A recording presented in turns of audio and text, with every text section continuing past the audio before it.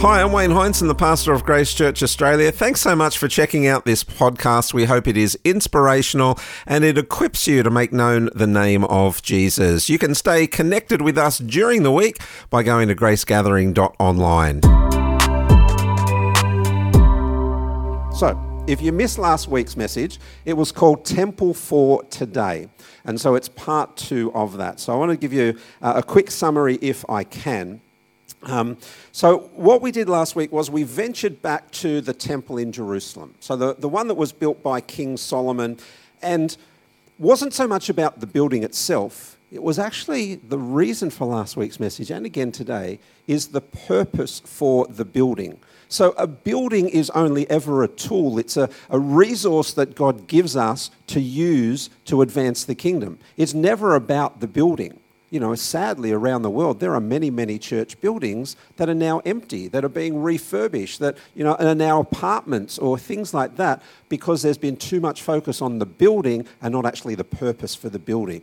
And so we looked at King Solomon and the reason behind the building of that of that temple. And what we actually learnt last week was such a dynamic shift, this seismic shift when it came to how people related to God.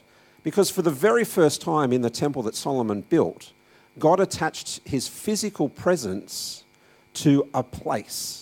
So before that, there was always separation. There were a very small number of people that had an encounter with God, but for people at the time of Solomon, it was a distant relationship, unlike what you and I know in terms of our relationship with Jesus today. They could never feel God's presence. They never knew where God was. They prayed, but they kind of just hoped, I hope he's hearing me. I hope he's hearing my prayers. I hope something is actually happening. But for the first time, what the Jewish people could do was they could go to a place and they could know that God would be there, that God would reside there. And it was this monumental shift in how people related to their God. And I'm going to take a step further and say it's the start of what you and I experience today in terms of a personal relationship with God. It started right there, because the barrier that used to exist as the temple was built, it disappeared. And from there, the church just grew and grew and grew. Now, I mentioned last week, the temple itself is not important for you and for me in 2022. It's actually the principle of the temple. And so we started exploring some of those last week, because what was true 2,500 years ago when it comes to the temple is true for you and I today as followers of Jesus. And I mentioned this first part of 2 Corinthians chapter 6, verse 16, for we are the temple of the living God. And the Old Testament temple that Solomon built is a reference for us, but the important thing for you and for me is that we today are the temple of God. And so the parallels are there, but they're very different in terms of our context. So we talked about a couple of things. Whatever was true for the temple back then is true for you and me today. And that's the crux, that's the heart of this particular message. Whatever was true for the temple back then is true for you and me in 2022 and beyond. Because we are the connection point between heaven and earth. The temple back in the day was that connection point. But remember, we are the temple of God right now. So we are the connection point between heaven and earth. How does our community, how do they encounter Jesus? Through us, as his church, as his temple. It's exciting. And so there were just a couple of points that we shared last week. The first of those was the Temple of Solomon, it was visible. The temple was visible, it could be seen. And we showed this photo of the temple, modern day photo. You can't miss it if you're in modern day Jerusalem. You just can't miss it. And then I shared from Matthew 5 how, we don't put our light under a basket so no one can see it.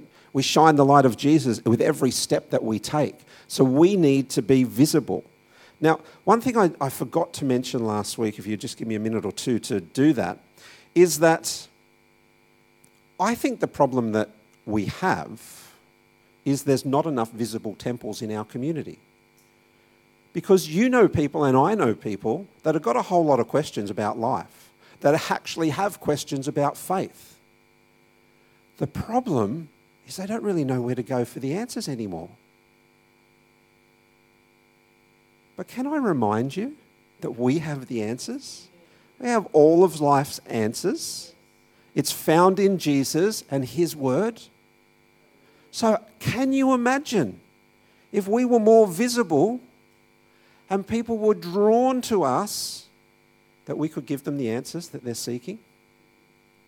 Because they're going to all sorts of places and they might be getting an answer, but it's not the truth.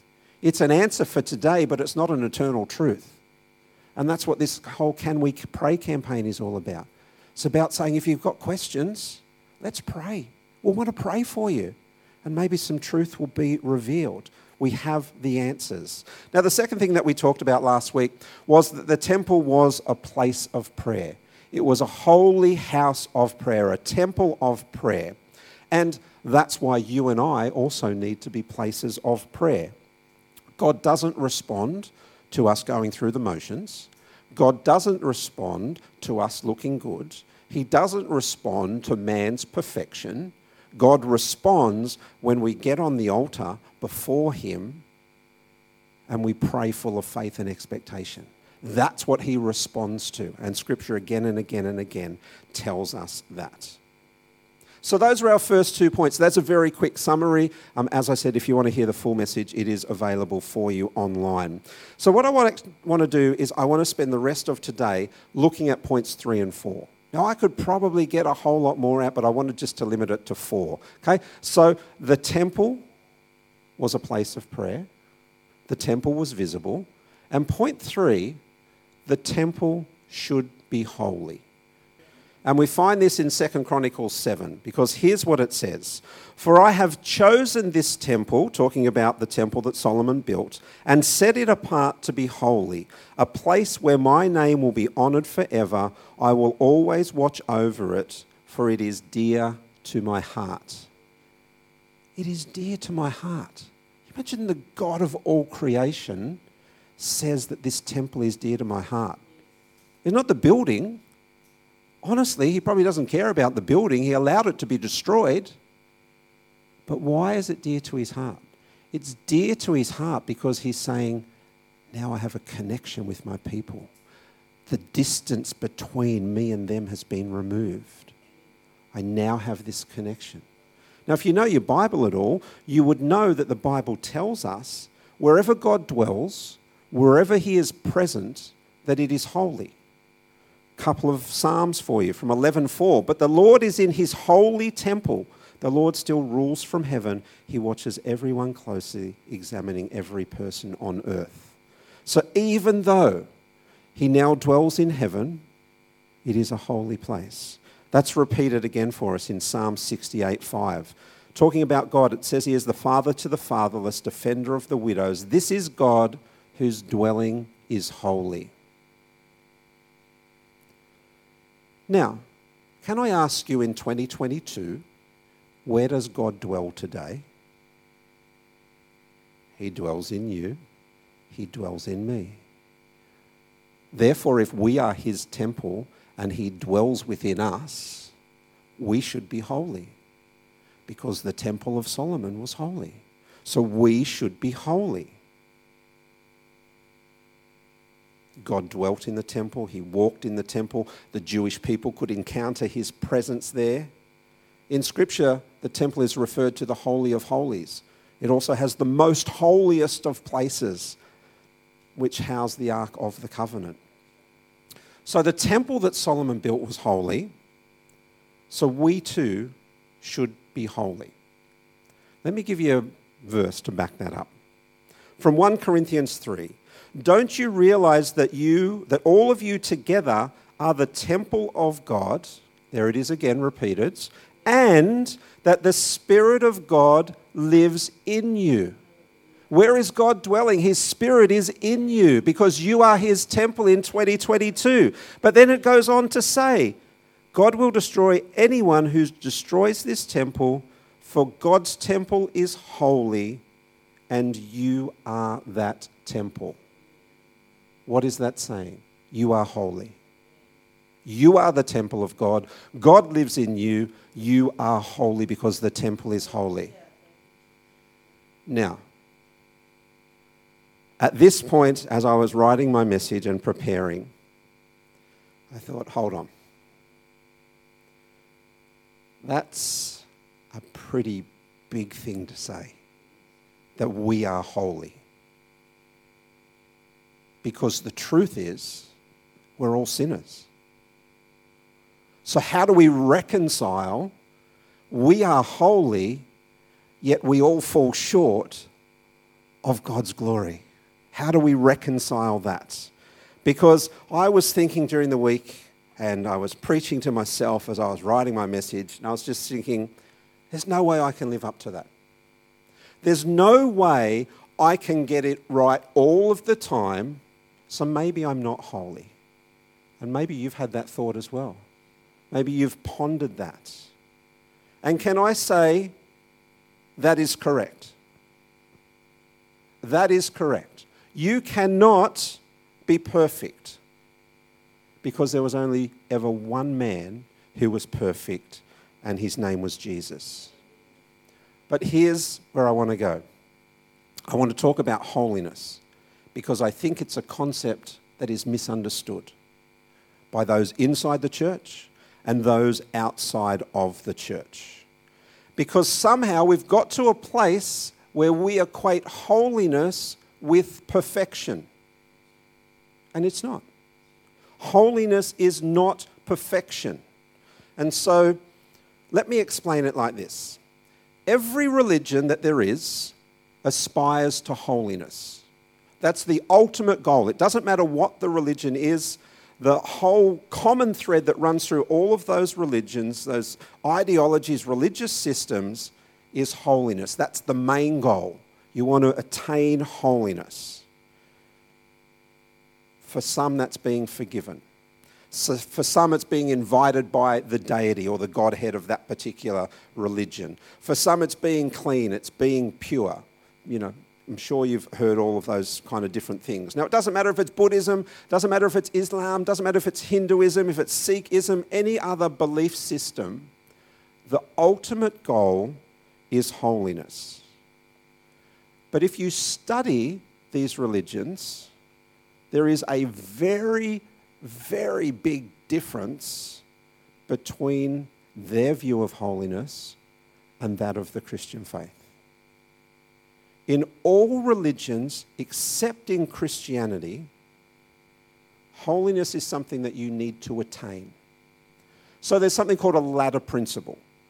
And if you imagine that we've got a ladder going up here on the wall, man, in all religions except Christianity, man needs to climb up that ladder to take a step towards holiness. So it's man's effort that takes him a step towards finding, hopefully, at the end of the ladder, holiness up there somewhere. That's what religions do. And it doesn't, well, it sort of depends on the religion in terms of how you do that. How do you take a step up the rung of the ladder? For some religions, that's going to be praying in a certain direction. For some, it's going to be fasting. For some, it's going to be praying a certain number of times a day. For some, it's going to be giving. There are so many criteria in order for you to take a step towards being holy. Now, my wife and I, and Jeremiah, when he was just a toddler, we lived in Sri Lanka for a couple of years, and we were running a children's home at the time, and it was a fenced house, and then some strangers would turn up every now and again and want to come in and give some food or some goods to the kids that were in the house. And we were very protective of the kids, and so we're kind of like, when we were in the first few months we were there, we're like, nah, I don't think so. And then we got talking to, some local people, and we found out this was actually a Buddhist tradition. It's called almsgiving. So each month they have something called a Poya Day, which coincides with the full moon.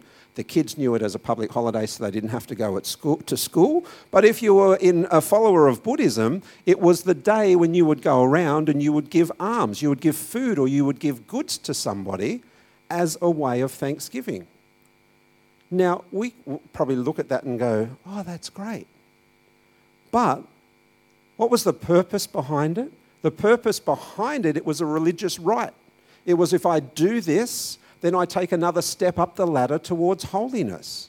It wasn't necessarily out of a heart of, I want to bless these people like we would do it, but it was a religious practice that said, if I do that, then I become a little bit more holy with everything that I do. So that's most religions. Can I now show you what happens in Christianity? Because it too has a ladder.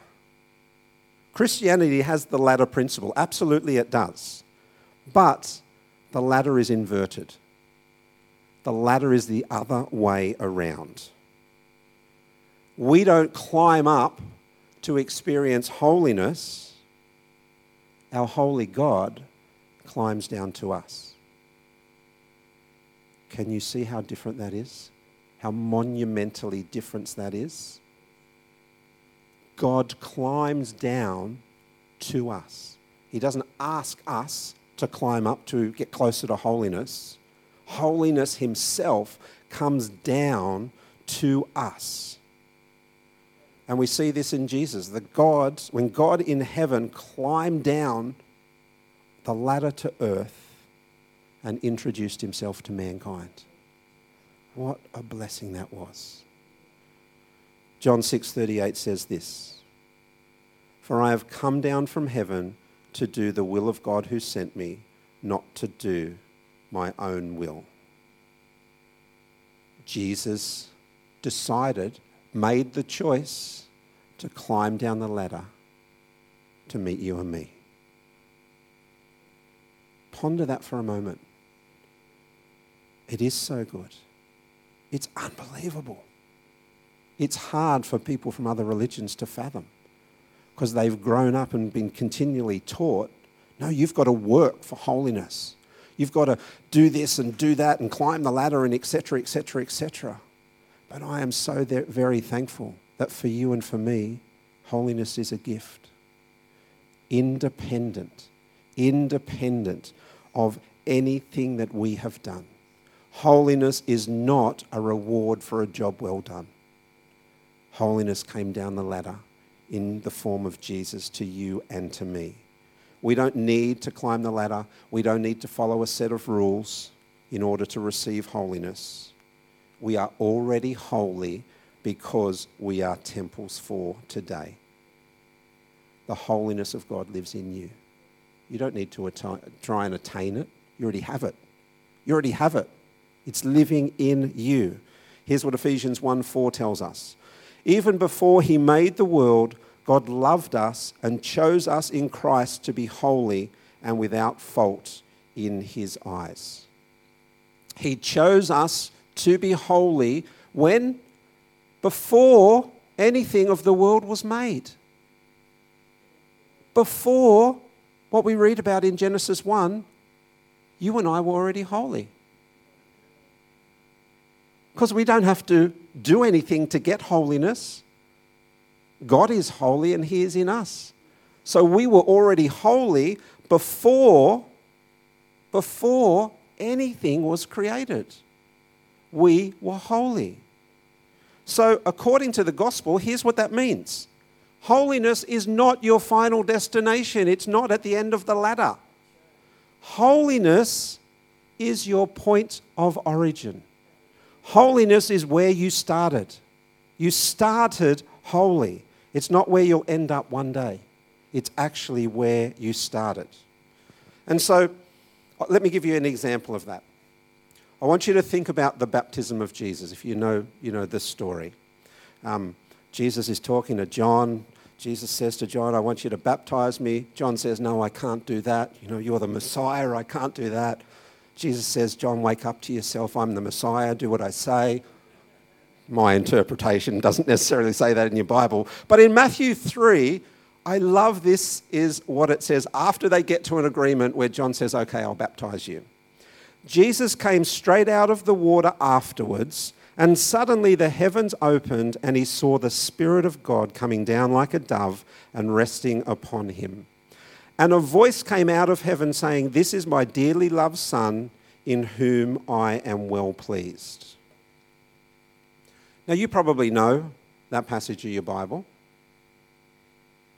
Can I put it in context for when it was spoken? Because it's so important. Jesus had done nothing. Jesus had done nothing in terms of his ministry. He had not performed any miracles. He had not turned over the tables. He had not ruffled the feathers of the religious hierarchy. Jesus had done nothing at this point of time. Yet what does God say? God says, "I am pleased with you. You are my beloved Son." Was it because of everything that Jesus did? Nope. Because his point of origin was holiness, independent of what he did. Holiness is not a reward for a job well done. It's the gift of God to you and to me. Never undervalue it. Never dismiss it. You are holy because you are the temple of God. From the very first day that you started your journey with Jesus as your Saviour, you've been holy. You simply have. Now, can I just put some asterisks with some fine print? And we'll magnify the fine print. Because that doesn't mean you can just do what you want to do. Doesn't mean we can walk around going, "Well, I'm holy. So, yeah, I'll be mean to that person. I'll say this, I'll do that. I'll live however I want to live." It doesn't mean any of that. I would suggest it means the opposite. I would suggest it means we need to work harder on our weaknesses. We need to work harder on our character. We need to work on the way that we talk to other people. We are still a work in progress. Yes, we're holy, but we're still a work in progress. We all have areas where we need to grow. Absolutely we do. And we do that so that our holiness can be perfected. We are holy, but we are not perfect. But each day as you journey with Jesus should be a day when that holiness is getting closer and closer to being perfected. If you're taking notes, I want you to write this down today. Holiness is not about perfection. Holiness is about reflection. It's not about you and I being perfect, because we never will be. For those of you that are married, I know you're looking at your husband or your wife, nodding your head going, "Yeah, they're a long way from perfect." Maybe that's just my wife. But you cannot perfect holiness. You simply can't. Because if you could, Jesus dying on the cross would have meant nothing. Will be no value in that, no purpose in that at all. Your holiness is perfect from the beginning, but it needs to be refined and it needs to be reflected to the world around us. Because I don't know if you know this, people are watching you. When you are a temple that is visible and people know that you follow Jesus, they're watching you. And we live in a time where they're looking for the smallest of gaps to be able to tear you down. So they're looking at your lifestyle, they're looking at your priorities, they're looking at your words, they're looking at your attitude, and they're going, "Does that reflect the holiness of God?" Now, of course we don't get it right all the time, and thank you, Jesus, for his grace. Thank you that we walk in that each and every day. But know that the world around us want to find those areas where we lack, because they can then justify their own behaviours and actions. That's what they want to do. "Oh, such and such, they're a Christian, they can do that. No problem me doing that. Your holiness is about reflection. Okay, so third part was the temple was holy. The fourth thing about the temple back then, and therefore the fourth thing that should be about the temple for you and me here and now today, is the temple was a place of miracles. I don't have all the time to go through it, but if you want to do some study in 2 Kings, I highly encourage you to do that, because time and time again, it'll point to the temple and the miracles that took place there. The temple is the connection point where the miraculous powers of heaven can be seen and encountered on earth. I firmly believe that. I firmly believe that. I hope you do as well, because the temple was a place of miracles, a place of divine exchange. But as the temples for today, we are the vessel that God wants to use to bring about the miraculous. God dwells in us. His holiness is in us. His power is in us. So we are temples where miracles reside. So we should be expectant for the miraculous in our lives. I don't know if you are, but I am. If I pray expectantly, believing that God is flowing through me and He will do what He wants to do. Otherwise, what's the point of praying? If it isn't full of faith and expectation. The power of God lives in us, and it is His power that enables those miracles. Not me, not you. It's the power of God through us. I love this verse in Acts 19:11. It's speaking of Paul. It says this: God gave Paul the power to perform unusual miracles. Unusual miracles. I like that. But Scripture makes it very clear that that is God's plan for you and for me. So I want you now to verbalize that. I want you to take this verse and I want you to say, God gave, insert your name, the power to perform. It can be just normal miracles if you want, or you can have unusual miracles. All right? You choose whether it's normal or unusual. I'll leave that up to you.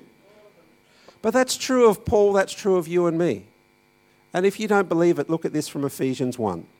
I also pray that you will understand the incredible greatness of God's power for us who believe in Him. This is the same mighty power that raised Christ from the dead and seated Him in the place of honor at God's right hand in the heavenly realms. Now, I'm sure we could agree that as Jesus rose from the dead, that was a mighty miracle. Can we agree on that? But this verse tells us that that same power that rose Jesus from the dead is in you and me. So the mighty, miraculous, life-giving, life-restoring power of God that we're going to celebrate in a couple of Sundays for Easter Sunday, it is with you and with me today, right here in Southern Lake Macquarie, right here in New South Wales, right here in Australia. Do you believe that, church? I certainly hope you do. But can I just say something? Because I know that probably everybody here knows somebody who has prayed and haven't received the answer to the prayer that you were hoping for.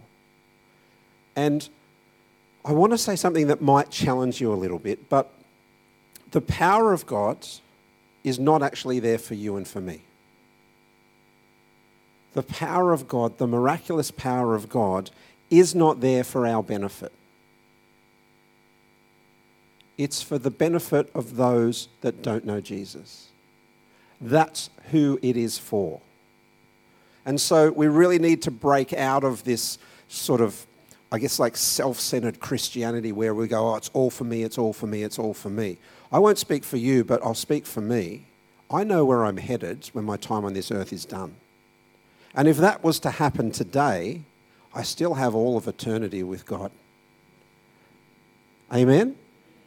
But there are millions and millions of people that don't have that assurance.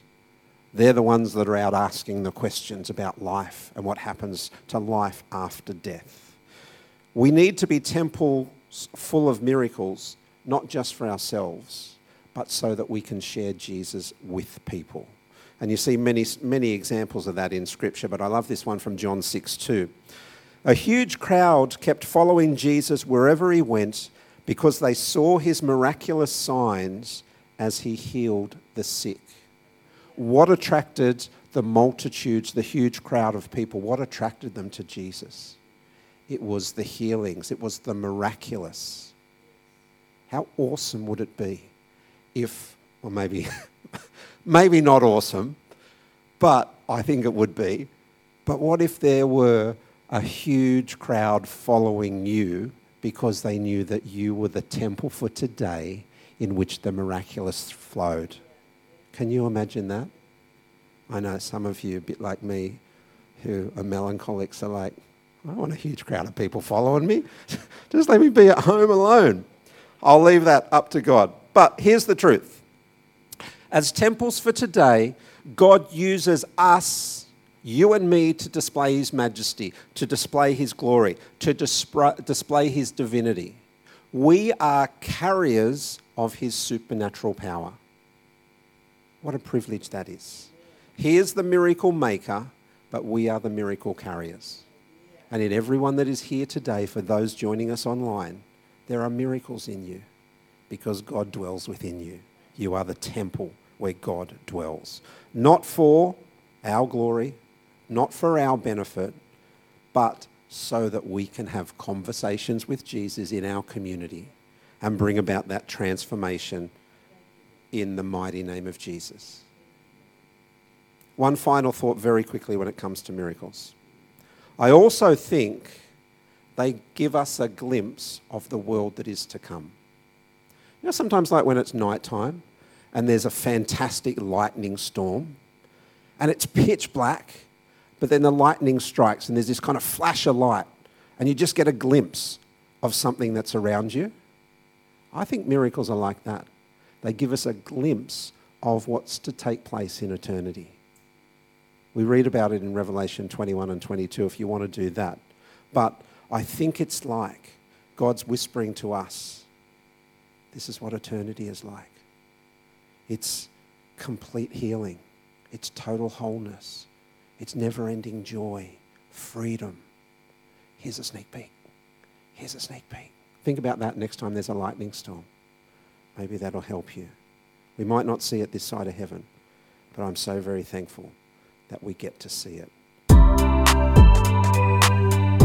To hear more podcasts from Grace Church Australia, make sure you subscribe and stay connected by going to gracegathering.online.